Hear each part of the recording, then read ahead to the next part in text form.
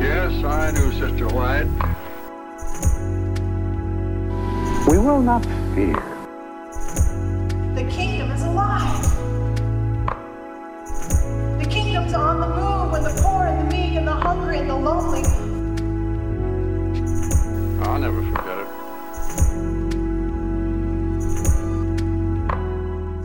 Welcome to Adventist Voices, Spectrum's podcast. I'm Alexander Carpenter, and I am honored to be joined by author Nathan Brown, a longtime friend of the Spectrum community, and I would say, proud creator of a devotional book called Advent that has seen quite a bit of success.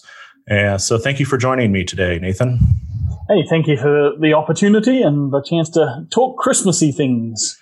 Absolutely. I should have Christmas music playing so that it can get us in the mood. That's it.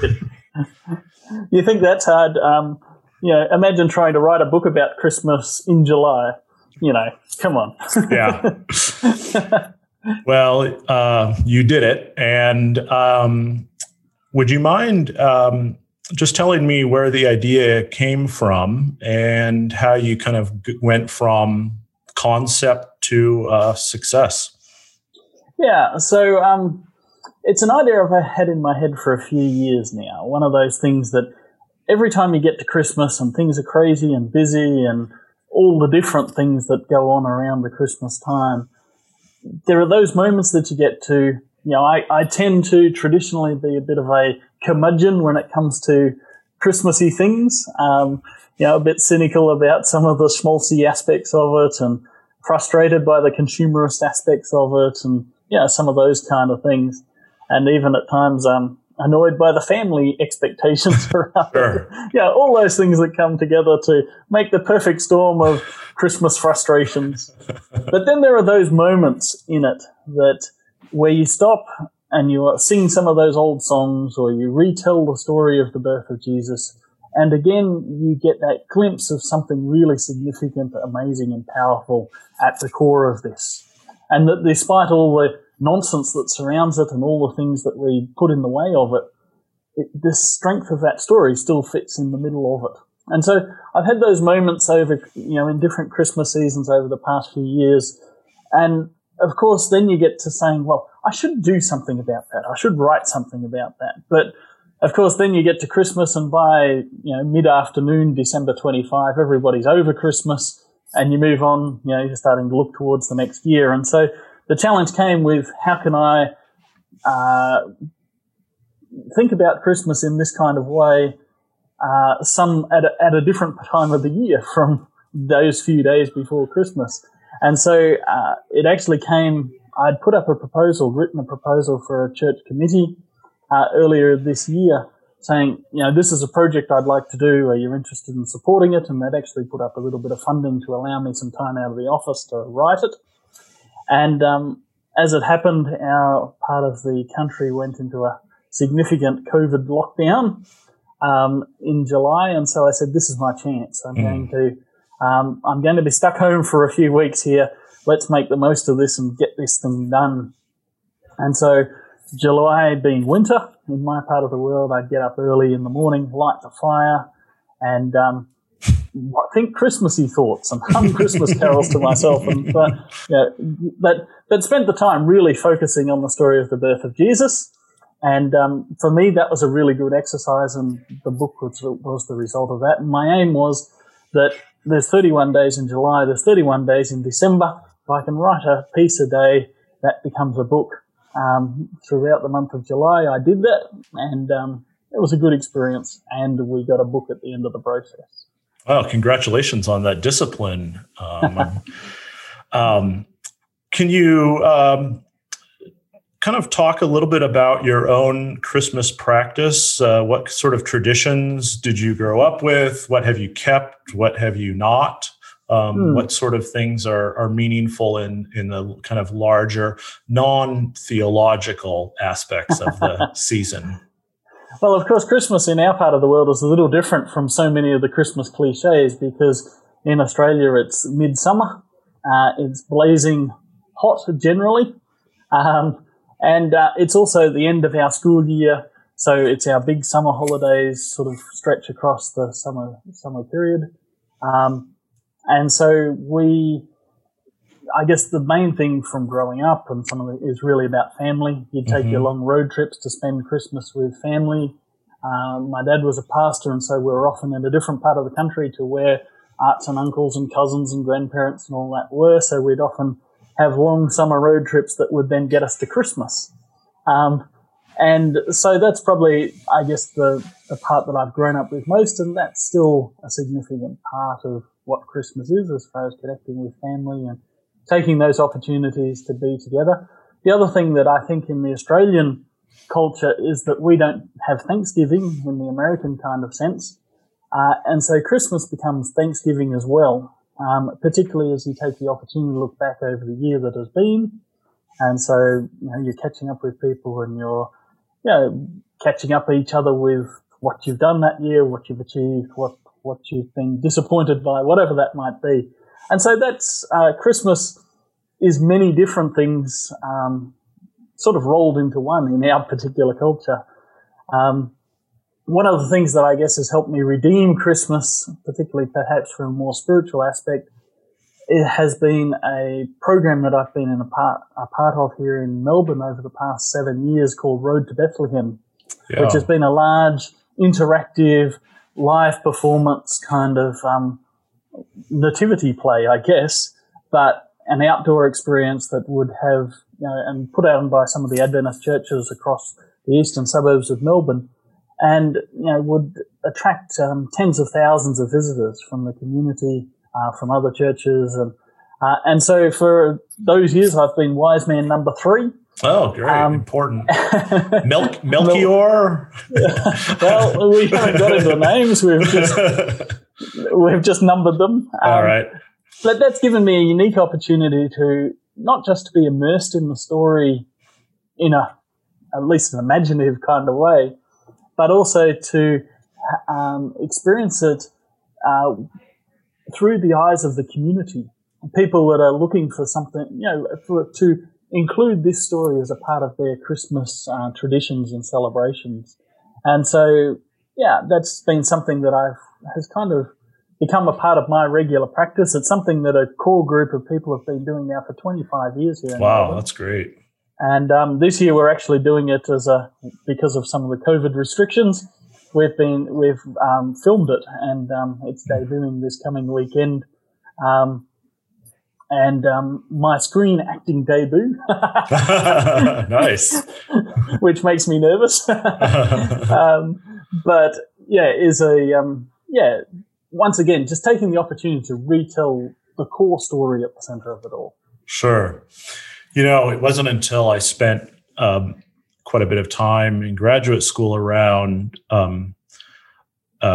Christians who come from what we call kind of mainline denominations, Episcopalians, Presbyterians, even some Catholics, who, and being around them in the month of December made me really appreciate the kind of larger Advent season and the Christian history that goes on throughout those weekends that stretch back for hundreds of years.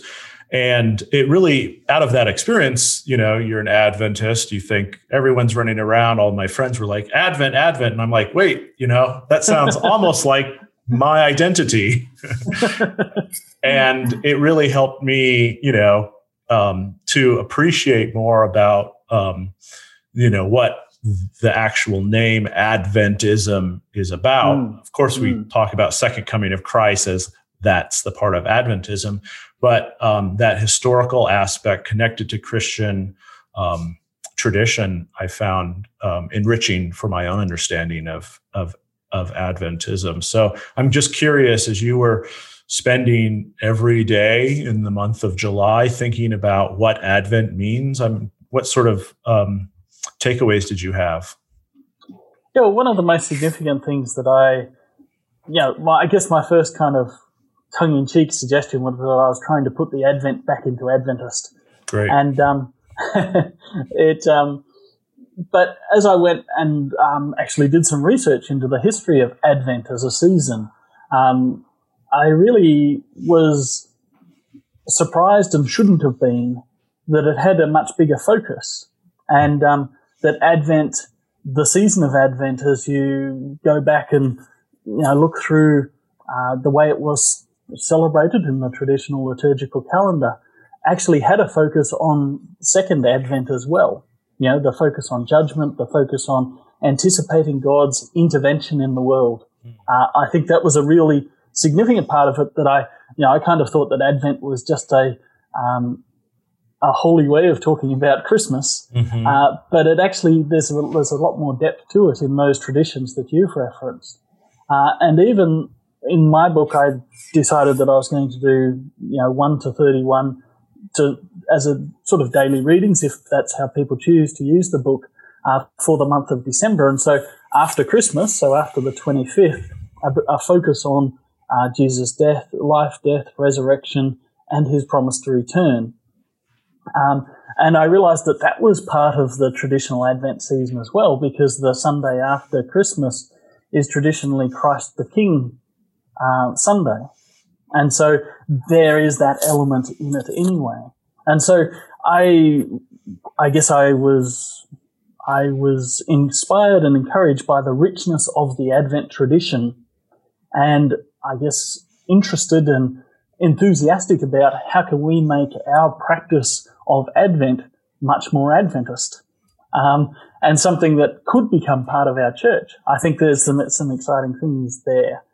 But my bigger task was simply to go back to the story of Jesus itself, and I spent quite a bit of time with the Gospels, particularly Matthew and Luke, in the first couple of chapters there, and just spent time doing a deep and close reading of the story again. And that was the thing that was the real focus of the book. It's not so much a Christmas devotional. It's a story it's a book looking at the story of the birth of Jesus again in some new ways. And I discovered some new things about the story that I just hadn't noticed before, that I think, somebody that I was talking to about it just last week made the comment that the whole of our faith is found in that story. Mm. And because there are so many just little tangents, little suggestions and hints within the story itself that build so much of what we would call doctrines that we believe in of the bigger picture of God and his intervention in our world, and the claims that were made about Jesus and the significance of what happened in his birth. That's really interesting to hear that you're kind of thinking about the faith kind of shrunk down into these key early moments. Did you draw sort of ethical lessons from those stories as you were looking? I'm just thinking of the way that poverty, government, even immigration is part of those early years of Jesus's life. What jumped out to you as you were looking at it? Yeah, I think there's a few different aspects of that. One of them is simply how fully Jesus entered into the human experience. And so, he wasn't just born as a human being. He was born as in poor circumstances. He was born in an occupied, conquered territory as, an oppressed people under an empire. He was, as you mentioned, a refugee escaping from a murderous king across a border into a safe place. He was... there's so many different aspects of the story that we get that are there, that are not just that God became human, but that God became a particular human in a particular time and place, and that identifies with so much of particularly the experiences of the vulnerable and the oppressed in our world even today. And I think that's such a significant part of the story, is how much of that. And of course, you could go into the bigger story and, even to spend some time with, the crucifixion of Jesus and, what James Cone did with the cross and the lynching tree, for example. Just powerful recognition of God in Jesus, his identification with the oppressed and the victimized, the vulnerable in our world, and that's such a significant thing. But I also do see key values that are played out in the story, and some of those are obvious. They turn up on all our Christmas cards, like peace and joy and love and all those kind of things. But I see some other values in the story as well, such as humility and generosity and hope. All of those things are within the story, and they all get their own chapters in the book, because I do think that it's something that happened, but it's also a new way of living in the world. And, if we are to be people that are shaped by this story, that are inspired by this story, that simply retellers of the story, I think that that's such a significant thing for how to live as fully human beings in a world that needs those kind of values and that kind of presence. You mentioned the liturgical calendar, and it sounds like your publishers treated you relatively well. You got a book out with a beautiful cover. I have only seen a picture of the gold embossed cover, but congratulations on some nice design. And that was an intentional thing. We actually wanted to create a book. Part of its idea was that it was a book to share as a gift. Sure.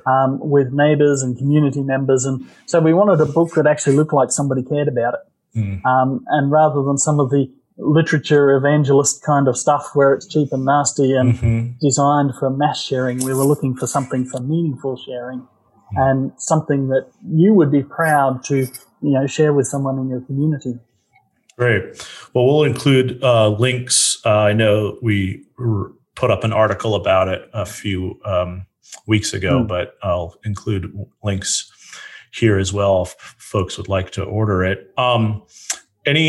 Since we're talking about the liturgical calendar, and you have a career as a wise man, are you planning on addressing, some profound thoughts on Epiphany or maybe Pentecost coming up? Well, the opportunities continue through the year.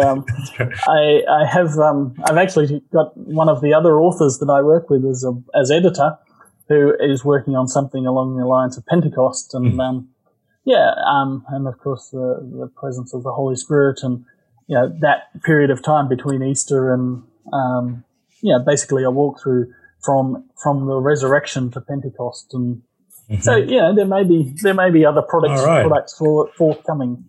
Great. Well, before we wrap up, I've got a question for you on writing in Adventism. You've had a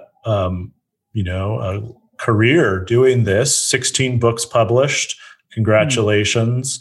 What's your sense of the state of writing? You're serving an audience, you're working within a denominational structure. What's for folks who care about writing, for young writers out there, for folks who are maybe at the end of their career thinking about writing in a serious way. Obviously, Spectrum folks care a lot about reading. What's your sort of sense of the landscape of writing? Is there hope? There's always hope.